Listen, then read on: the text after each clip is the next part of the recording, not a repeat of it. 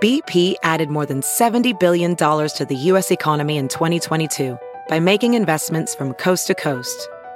Investments like building charging hubs for fleets of electric buses in California and starting up new infrastructure in the Gulf of Mexico.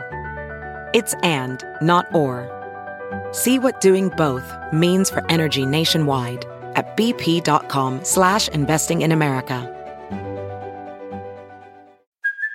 Hey, it's Kaylee Cuoco for Priceline. Ready to go to your happy place for a happy price? Well, why didn't you say so? Just download the Priceline app right now and save up to 60% on hotels. So whether it's Cousin Kevin's Kazoo Concert in Kansas City, go Kevin, or Becky's Bachelorette Bash in Bermuda, you never have to miss a trip ever again. So download the Priceline app today. Your savings are waiting.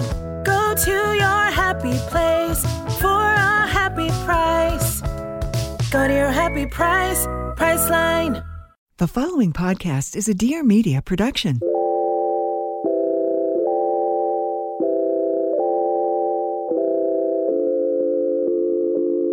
Hey guys, welcome back to the show. It's your host, Olivia Perez.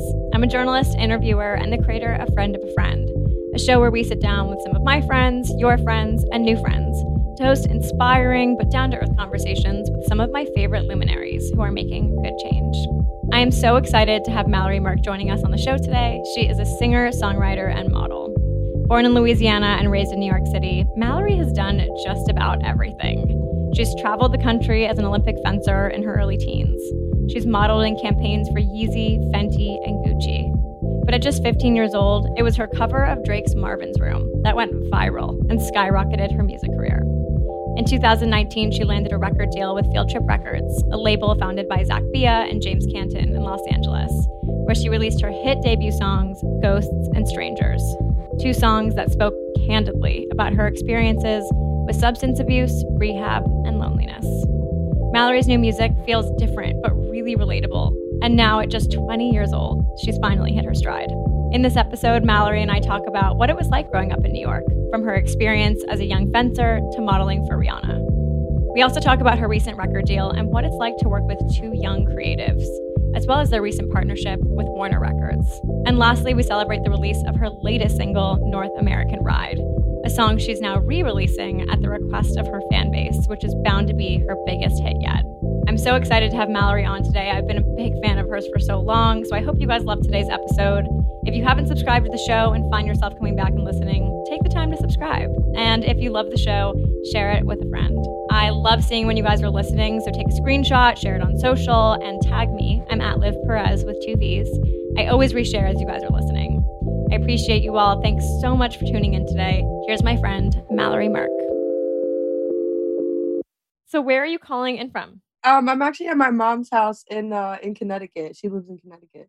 Oh, amazing. And where are you from originally? New York. New York. I love that. Yeah, so I grew up basically like tri-state area. Like my dad moved to New Jersey when I was young, so I had my dad's family there, like my house there. And my mom moved to Connecticut eventually, where her family's from. And so I was kind of between like New York, Jersey, and Connecticut. Were your parents in music at all? No, my dad actually works in pharmaceuticals, and my mom did a few different jobs when I was growing up. She used to work as a PI, and then she used to work as she used to be a special ed teacher to help specifically children with autism. Wow, that's amazing. Yeah, she worked in a middle school and a high school. Wow, that's awesome. What like an eclectic background to be surrounded by all the time growing up as a kid. Yeah, definitely. My dad was very like working at pharmaceutical, like he was involved with helping people, and same with my mom. And so they definitely taught me like a lot about caring for other people before caring for yourself, which a lot of people don't. They think is the other way around, but like I think I just grew up on like putting others before myself, which now I'm realizing is like obviously you have to have a balance in your life, but I'm definitely thankful that I grew up that way as opposed to the other way around. What were some of the musicians that were played in your household as a kid? My dad really loves like classic rock, like, you know, like Zeppelin, Rolling Stones. And my mom likes classic rock too, like Janis Joplin, Stevie Nicks, like from that time period. But my mom also, she likes just more chill stuff, like some folk stuff. Sometimes my mom used to listen to a lot of country music, honestly. I don't know how else to say it, but not really like the classic country music. Like she really liked Shania Twain and like the Chicks, I love that. Keith Urban, and that's kind of basic, but like just some stuff that I honestly do still have an appreciation for, you know, some country music. I'd love to hear a little bit about what it's like to grow up in New York City because I moved there when I was 18 and there was just such like a massive creative energy. And I also read that you were a junior Olympic fencer. How did that happen? Yeah, so for about, geez, 6, 7 years, I was a fencer, and Wow. I started when I was, like, I think 12 or 13 because I never really liked any other sports besides, like, basketball was fun, like, soccer was kind of fun to me, but I didn't really stick with anything, and my parents tried a lot of different stuff because I was into sports, but I didn't like being part of a team, I guess. Like, I just was, Right. like, No, not I get that because when I think of fencing, the first thing that comes to mind is like, oh, wow, like it's a really competitive sport one on one. Like it's you and the other person. right. And so my dad one day, we were driving, we drove by this fencing club that was in Pennsylvania at the time, so about, like, 15 minutes from our house in New Jersey, and I saw them in the window, like, fencing, and I was like, "Dad, what are they doing in there?" And my dad's like, "They're fencing," and I'm like, "What the heck? That seems so cool. I wanna stab people with swords." Like, that's what I said. I was like, "I wanna play with swords, like, that looks so fun." And my dad was like, "Well, if you do become a fencer, you'll learn that they're not called swords, and you're gonna have to, like," he was really into it It's too. very refined. So I did that at that club for 4 or 5 years. I got really good, and then I got to a point where I was doing tournaments, I was doing the Junior Olympics and stuff, but my club itself was like I felt like kinda like I was the best there, and I kinda wanted to, like, branch out, so I actually begged and begged and begged my dad to let me take lessons and my mom to take lessons at, Fencers Club in New York, which is on, like, 28th, and, like, at that point, I was, like, really, really into it. Fencing was my life. I was traveling all over the country, which I'm really thankful for. It was just, like, me and my coach and a couple of our club mates that would just go to these crazy tournaments and stay in hotels, and it was, like, honestly a really fun time, and then I started fencing at Fencers Club in New York, got even better, and then, yeah, I did the Junior Olympics a few times, yeah. It sounds like you're a person who just does not take no for an answer. Yeah, I really, like, I said that because, like, looking back, like, I really, like, I don't know, I had, like, the best equipment, like, not the best equipment, but I was, like, really passionate about just being the best I could possibly be, and my dad and my mom really helped me with that. Like, my dad would bring me to practice, like, I would stay late, I would be like, "Come on, like, 5 more minutes, 5 more minutes." I would be, like, trying to fence all the time, like, I must have been so annoying. You started modeling around that time as well. You've been featured in Pat McGrath ads, Gucci, Fenty campaigns. How did you get into modeling during that time? So I was in New York, obviously honestly, I was going to fencing practice, like 4 or 5 days out of the week, and it would be, like, an extra excuse to be in the city, and around that time, I think I had done a few modeling jobs, like, here and there, like, just people would always ask me, like, "Oh my god, you should model," and I had a lot of friends, obviously, like, in fashion, and so I think one of the things that I took for granted also being from the city, you can actually like kind of do whatever you want, like, and it'll just kind of like appear to you, especially if it's in the arts. Like, if you really want to be a rapper, be a singer, like, you'll find some showcase, some show to go play. Or if you want to do modeling, you'll find a casting. So I think I was just doing like little stuff like that. And then I did Yeezy season. I was attending Fashion Week, and then I just kind of like that was like the springboard. I just started doing castings and stuff. And then boom, I once I got the job with Pat McGrath, she really like lifted my platform like that much higher, which I'm really thankful for. Like, looking back, like as like a 15, 16-year old, like that was a really big job to do, like Pat McGrath. And she really really put my foot in the door as far as like big names and just being like up there in the household names, like for the modeling industry. Like my name was now in that like pool of people that could do these jobs. Totally. Gucci and all these things. So that's what really like springboarded it was Yeezy and Pat McGrath. And then I think I did Gucci like very shortly after. It's funny because I feel like we've talked about so much about New York already in this episode, but I think that's why people move. It's the fact that it's like there's so much access to so many things. And I know it does sound weird, but what you were saying about if you do want something, it it's closer to you just by the fact that like you're living in a city where it's like the epicenter of so many things. Like you're proximate to where you want to be and you're able to go to fashion week things, you're able to go to castings. It really is a place where like you can really manifest, I feel like, what you want. Yeah, New York City is kind of like it's like Reddit in a city. Like you can literally just go on and see what you want to do, and there's someone within like a 5-minute radius that's doing the same thing. Like, Wow, that's maybe one of the best comparisons I've ever heard. We'll be right back after a quick break. Wish you were in early on some of the best performing IPOs of 2019 and 2020? Our Crowd investors were. And now you can join them in what's next. Our Crowd is a global venture investing platform that empowers institutions and individuals to invest and engage in emerging companies. With Our Crowd, accredited investors have access to invest directly, easily, and most importantly, early. Their investors have benefited from companies IPOing, like Beyond Meat, or being bought by companies like Intel, Nike, Microsoft, and Oracle. Today, you can join Our Crowd's investment in an amazing company called Future Family, the fintech innovator removing the costs and complexity barriers of fertility care. As they transform the rapidly growing multi-billion-dollar fertility care industry, Future Family's products give everyone the opportunity to build the family of their dreams. And you can get in early on Future Family and other unique opportunities at ourcrowd.com/friend. To start investing, head to Our Crowd to see if you complete the requirements to become an accredited investor and join their network of over 50,000 accredited investors in 180 countries around the world. If you become one, you can join Our Crowd for free at ourcrowd.com/friend and review the current deals. There is no payment involved until you decide to participate in a deal. Again, your Our Crowd account will be free. Just go to ourcrowd.com/friend. Happy investing. Sounds like you were pretty busy as a kid between fencing and modeling. When did you start to make music a priority? I started to make music a priority, honestly, like shortly afterwards. Like I was probably 16 now.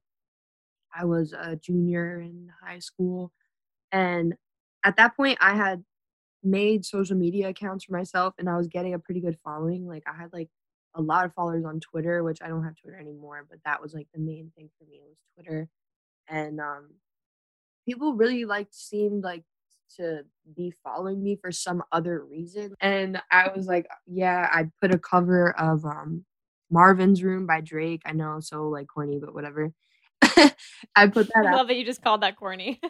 But, like the Drake cover, like of course, whatever. The Drake piano cover was iconic in all respects, but I put that out, and of course, everyone was like, "Oh my god, you can really sing! Like, please put out more music."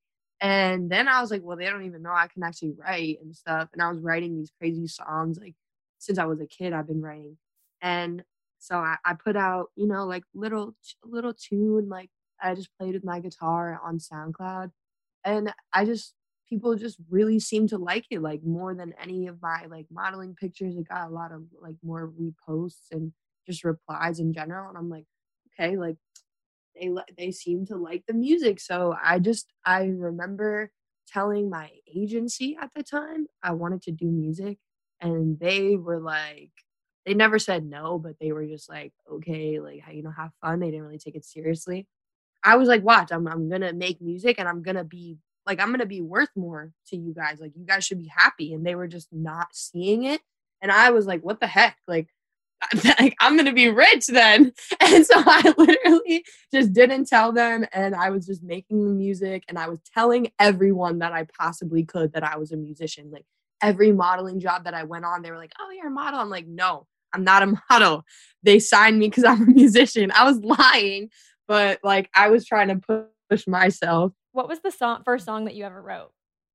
The first song that I ever wrote was called Biting In, and I still have like the notes and the little voice memo of it. But I actually I turned it into a song recently that I just re-recorded, so hopefully one day that would come out. But yeah, it's a song called Biting In, and it was really a kind of like a sad song. It was just about like how evil the world is and how we're in like a clutch of the world. But I don't know why I decided to write about that, but I guess that's how I was feeling at like 12 or 13. It's just funny. I just think about myself at that time and I'm like, I had it like I thought my world was like I thought I was so dramatic. I was just a dramatic person when I was younger. My most like cringe teenage years were being like 12 and 13 and being the most like emo dramatic person of all time.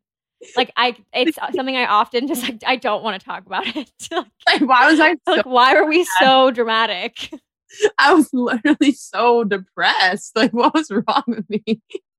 It's like the beginning of hormones, I feel like, for girls, and it's like the first time you just feel so out of your body. That's true, actually. That's so true. Yeah, when you think about it, like there's a reason why I feel like so many people can just relate on that like really cringeworthy time of just like listening to really depressing music. It's like on Tumblr all the time. Exactly.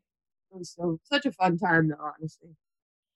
I'd love to hear a little bit about your process. I've heard that you've said songwriting is kind of like an out of body experience for you. Can you elaborate on what that process is like? Yeah. So honestly, right now I'm working with obviously Dan Farber a lot. He did like my last project, Strangers. Me and Dan, like we have a really good connection to make stuff happen because I always have said that it's an out of body experience, but I never understood like why I say that. So I just started looking into it a little bit more because I can never meditate. I can never focus enough to meditate, but however you want to say, I do consider myself like to be intact with my own existence, like at least, but I never meditate. And I'm always wondering why I can never like focus to meditate or anything.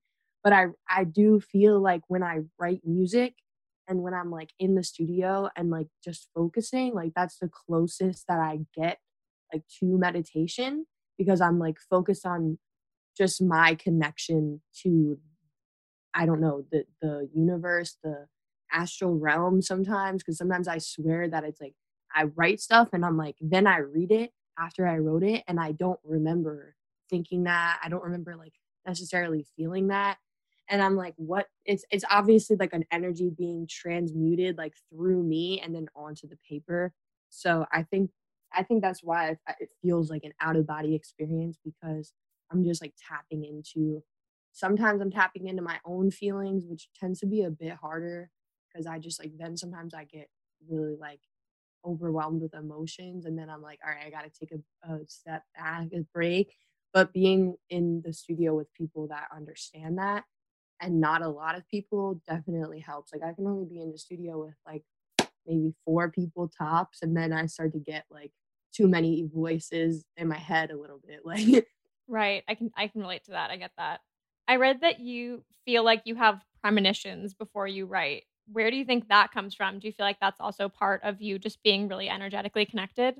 yeah, I've always like had that since I was little. I'll just say things that then like happen moments later. Now it makes me realize that I should pay attention to my subconscious thoughts and like what I don't really give as much attention. Like I'll write something, maybe not really realize what I wrote, but it's just funny because I wrote fresh out before I went to rehab. I wrote a lot of songs that honestly I could probably just go back on and be like, yeah, that did end up happening. I don't know if it's a matter of like me manifesting something, but I'm not from my track record, I'm like I'm okay at manifesting stuff literally like that, but I don't think it is that. Like I think it's more of like I'm actually like kind of knowing that this stuff is going to happen. That's the only way I can explain it. Yeah, it feels like you're a really energetic person. Yeah, I honestly have no idea why that happens. It's really creepy. Like even to me, it's kind of crazy. So I just kind of laugh it off. But like, I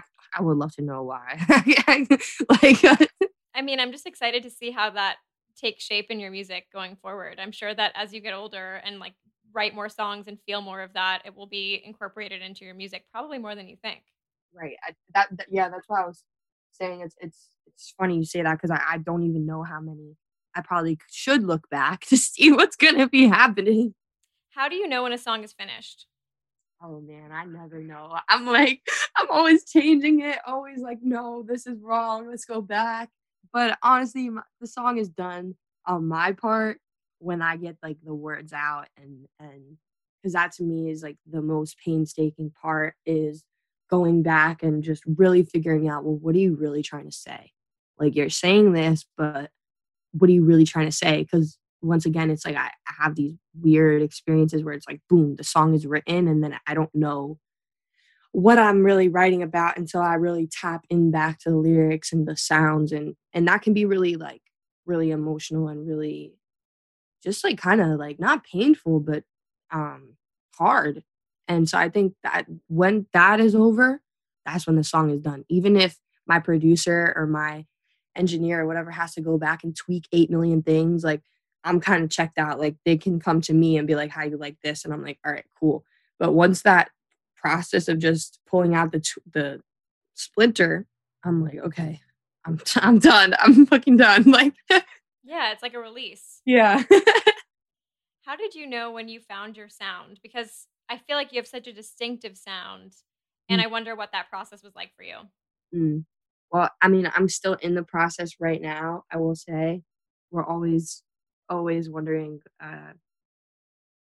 how to focus my sound more, but most important thing to me is making it sound as if how it kinda sounds in my head as far as, like, live instruments. I don't really use a lot of computer generated sounds. I really like to hear it played out in the room. I think that's, like, how my sound has come about because I just don't tend to shy away from the computer editing and the computer production, and I just wanna play it, and if I can play it on the guitar with just me and the guitar, and we know it's a solid song and that it probably is my sound or, like, a reflection of what I want it to sound like. Because I think I just started writing mostly with a guitar or with a piano, and if I can't break it down to that, then yeah, and then I think it's a mix of that acoustic sound and then also, I'll use, like, my voice and my lyrics to kinda keep it, like, modern, like, unintentionally and just to the times and a reflection of what's happening right now in my life, and then I think that just somehow creates, like, my sound, quote, or whatever. So, through writing and figuring out your sound at the same time, when did you feel like you were ready to sign with a label? Oh, I actually never really thought I was ready for that, like, I spent, a lot of time meeting with different labels and to be honest, not to hate on any label that I've ever met with, but I really just I never got that excited. And then when I met my team that I have now, like very slowly, like we put together like a puzzle kind of with the team that I have now. And my team is still pretty small, even at Warner. Like I have pretty close knit like set of people that work with me. And I think my managers, Zach, James, Coyote, obviously we all kind of met in different ways, but they all seemed to they had connections with people at Warner just coincidentally. Like a few of Zach and James's friends had moved around in the industry and then were at home at Warner. And we just kind of kept coming back to there and my team over at Warner, Miles Gersh, and they all just showed like that extra bit of like motivation and like something new that I hadn't done before. And they were like, we can help you do these newer things that are just like you can obviously achieve them if you want without a label. That's cool too. But I would be stupid not to do this just as far like whether they're a label or not, just as far as like my life and like just the signs and that were coming along with it and everything. It was literally like yes, yes, yes. Like God was putting these things into my life for me to like use and the tools. And I was just like, I would really be making a mistake if I didn't do this because this is how I'm gonna just expand my team and just spread more like good shit, you know? Totally. You mentioned Zach and James earlier, who is Zach Bia and James Canton. They co founded Field Trip Records about 2 years ago. I personally love that you're with them. They're two friends of mine. I think they're extremely talented.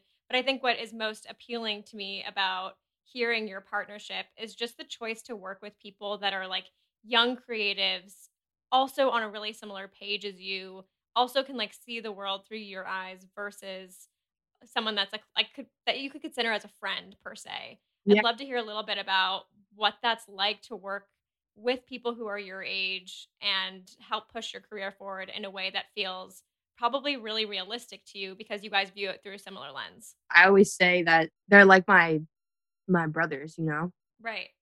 The way I met them was through like a friend that recommended that I go out and meet Zach and James. And I literally stayed with them for like a week and a half. Like I didn't know anyone out in LA. Like I knew some people, but I was like there to be with them. And they literally just took me around like as if I was a friend. I just had like a really great time connecting with them about art and about like our ambitions. We're all kind of like similar.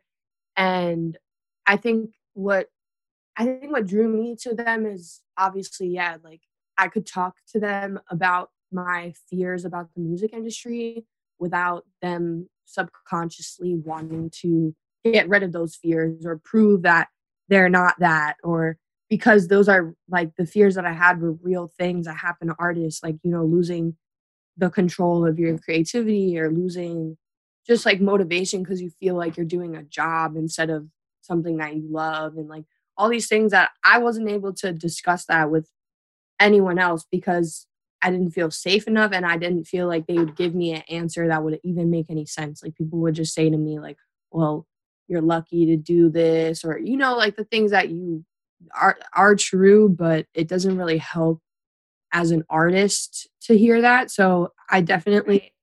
appreciated Zach and James so much for just telling me how it could be and how we can kind of avoid any of those things because we're not they're not like we're not a label, or we're not like the big just older suits that are like worried about all that shit, and we're actually in the streets or actually like in the parties, in the everything at the time for Corona. But we were really like we're living it. So no one's gonna tell us what is the next thing or what is gonna keep us relevant. I want to get into your writing a little bit because since signing with them, you've released 3 singles, Ghost Strangers, and you just released North American Ride. I would love to talk about Ghost a little bit because I know it's a deeply personal song to you. You had mentioned earlier that you had gone to rehab. And I think what's so interesting is that that's a reality that a lot of young people face. And it's not something that is like, it's still taboo in a way to get help at a young age and deal with the issues that so many people are dealing with. And I think there was even like that shock value when Euphoria came out, for example, where, you know, someone maybe a bit older would be like, oh my God, this is like really, really insane. Like, do kids really experience this? But if you ask someone in their teens, they'd be like, oh yeah, people are experiencing this. Right. So I'd love to hear a little bit about what you felt called to and why you felt it was necessary to put these things down on paper for you to share with your listeners. Right.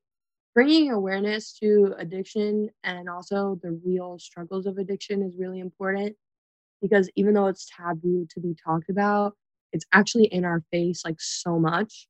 And I think it's that's more dangerous than not talking about it because a lot of times like it's almost glamorized to live a Right. fast-paced lifestyle. And any drug addict knows that that glamorization is just a glamorization of drug addiction. And I always say in society, we kind of are all drug addicts anyway because we get up and we like have to chase that feeling of like happiness or whatever. And it's really the same thing if you're a drug addict, but the difference is like the happiness is like getting high. So Right. it's really easy to I think it's easier to become a drug addict in today's society because there are just so many things that are asking you to be pulled away from your reality anyways, whether it's drugs or not, it's the same thing. And like a lot of people will not agree with that. They will be like, well, I'm not a drug addict just because I go to a 9 to 5 every day. But you kind of are. Like you have that in you. You have the ability to be addicted to something and honestly put your existence on the back burner so that you can continue to do this thing.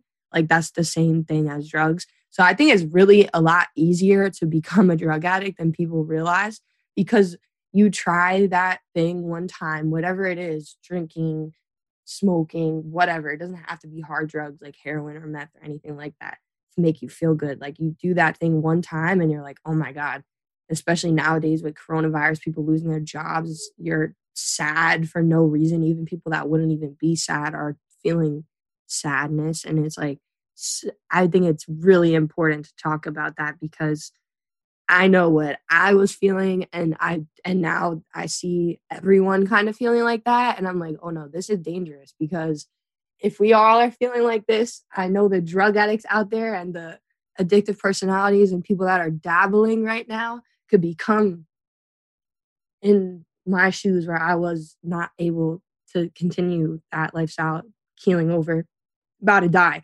So it's like really important. I think that was it for me. I was just looking around and I'm like, this could be anyone right now. 100%. And I really appreciate you sharing that. Is there something, and if you don't mind me asking this question, is there something that helped you in the past couple months that maybe someone listening right now who's struggling with some things that you struggled with as well that was most helpful for you that you could share? Yeah. For me, it was realizing that my progress as a human being is not like linear, like it's not going up, up, up all the time. And a lot of times even in sober living, in treatment, they tell you that over and over that your progress isn't linear, but they still do, you still are doing things that make it feel like, damn, like if I don't get up and do better today, am I really doing better? Like, but that mentality will make it really hard for you to get better or stay better. Like you have to be like gentle with yourself. And even if you're currently struggling with an addiction or with anything, a friend that's going through an addiction, like you can't put the same pressures as society puts on yourself or them. Like you can't do that, because it's really hard enough to exist in society telling you, well, just quit, or just get some help, or just be thankful that you're young and healthy, or why are you trying to throw your body away or throw your life away? Like no one wants to hear those things because you're feeling like that anyway. So I think my biggest advice would just be like, not be so hard on yourself, and know that every day is going to be like different than the next, and you might not feel better today, you might slip up today, but there's always tomorrow. And don't look at it as like a line to the top, or like there's some goal, that there's some pot at the end of the rainbow, because it's really not like that. Like every day is a roller coaster, and I think that knowing that is will keep you a little bit more peaceful, and knowing that the whole journey is not, you're not getting better every day, you're just a little bit more sober. Like you gotta just take every day for what it is and not be too hard on yourself. I love that. My mom butted in, she said, don't forget to forgive yourself, because my mom is also sober. So I think it's probably really nice to have each other to work through moments like that. yeah, definitely having someone that understands around helps. But I've been there also where there's no one around that seems to understand. And that can be really, it can feel lonely. So even if you are like that with no one around you, just know that there are millions of people going through what you're going through right now. And even though you feel so selfish and alone, you're actually like on that step towards being part of a bigger community. And it's really special. Speaking of loneliness, it's something you also talk a lot about on your song Strangers. And as someone who also lived in New York, I'd love to hear you talk about strangers actually making up a huge part of your life. Mhm. And you said something that strangers are there to open up and they're a blessing and possibly an angel communicating with you on earth. I'd love to hear a little bit about how you've communicated with strangers in your life. Like, what's your opening line? Like, how do you start a conversation with a stranger? Because I actually think that that is something so beautiful to say. And I'm sure that it's helped you so much, but it's also something in terms of community that I feel like people could be doing more of, especially during this time. Mhm. Yeah, it's funny. Like I literally have always talked to strangers since I was like a kid. Like my parents would be like, "I'm gonna leave you alone for 5 seconds. Please don't make any friends." Like I, I literally always talking to. I literally would be on my mom's arm, like holding my mom's hand. And then if there was somebody next to me, I might turn and just be like, "Hi, how are you?" Like I literally just I love that. strangers so much. And obviously, it's like a dice game when you're talking to strangers, but I say like everyone is a human. Like I always tell my mom, like when we're walking around, there's a word for it. I forget the French word, but when you realize that everyone has a life around you and everyone has different shit going on, I feel like a lot of times we try and close that existence off from each other, but we're all connected as humans. Like if you're in a room with another human on an animalistic level, they can smell whether you're scared or happy or sad. Like we can feel each other's energy and each other's like just vibrations. And I think I can like I can sometimes like really like their thoughts and feelings like osmosis toward like in me. And I just feel it. And then I'm like, I don't know what I just talk to them. And it's like I know that they're not gonna shy away from me because I'm kind of like breaking myself down to that their like human existence.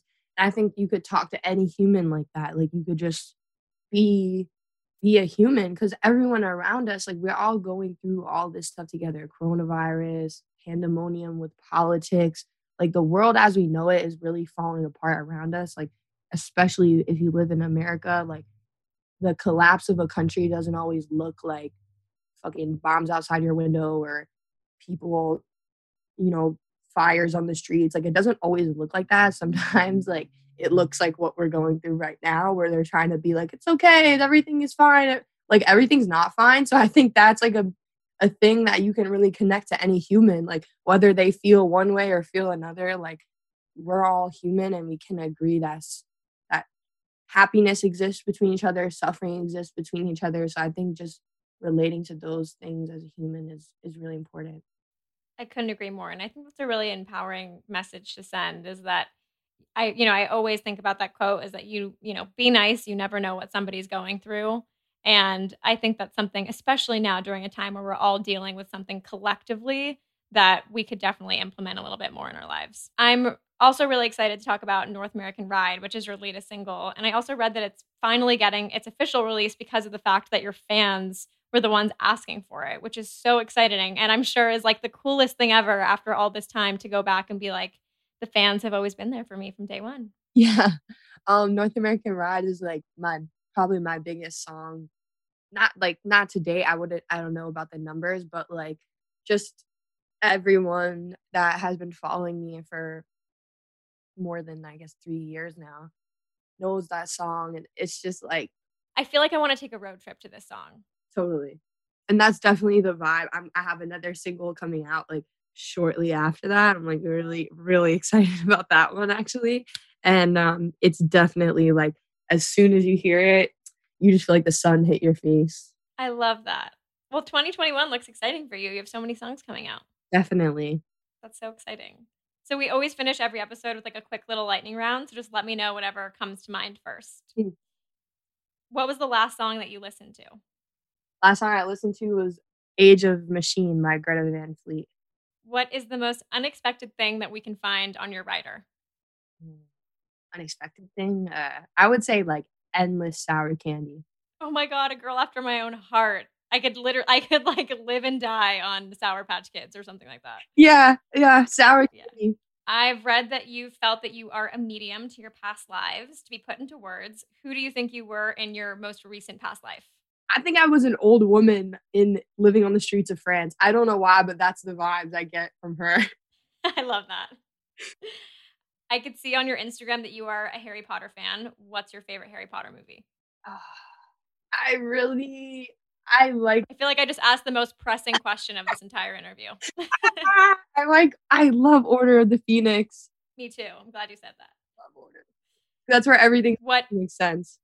That's actually true. That is where things start to make sense. Mm-hmm. What is the one thing you must have in the studio at all times? Tea or coffee.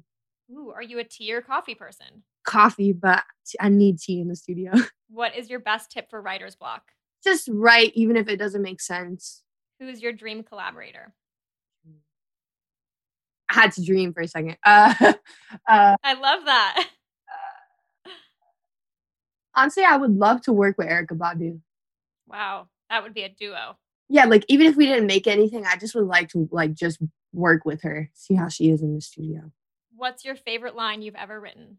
Oh, I wrote a line in this song called River Flow, which is long gone, but the line goes, "You get high to make up for the time in an hourglass."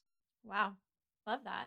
Yeah, because life. And last question, what is the best piece of advice a friend has ever given you? Best piece of advice my best friend Tabby gave to me is, "You're the coolest person in the world. Don't act like you're not." Amen. Yeah. I agree with your friend. Like, I think even if you think you're the coolest person in the world, nothing can stop you. That's totally true. It's really true. And I completely stand by what your friend said. You are the coolest person. And I'm so glad we got to talk and catch up today. Thank you so much, Olivia. This was really fun. Thanks. Good. I'm so glad. And I'm so excited for all your new music this year. Congratulations. Thank you.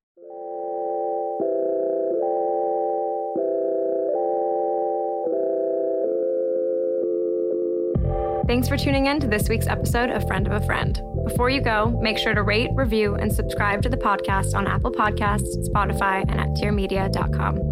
And for more behind the scenes of the show, visit us at friendofafriend.us and follow me at Liv Perez on Instagram. Don't forget the 2 V's. See you next week.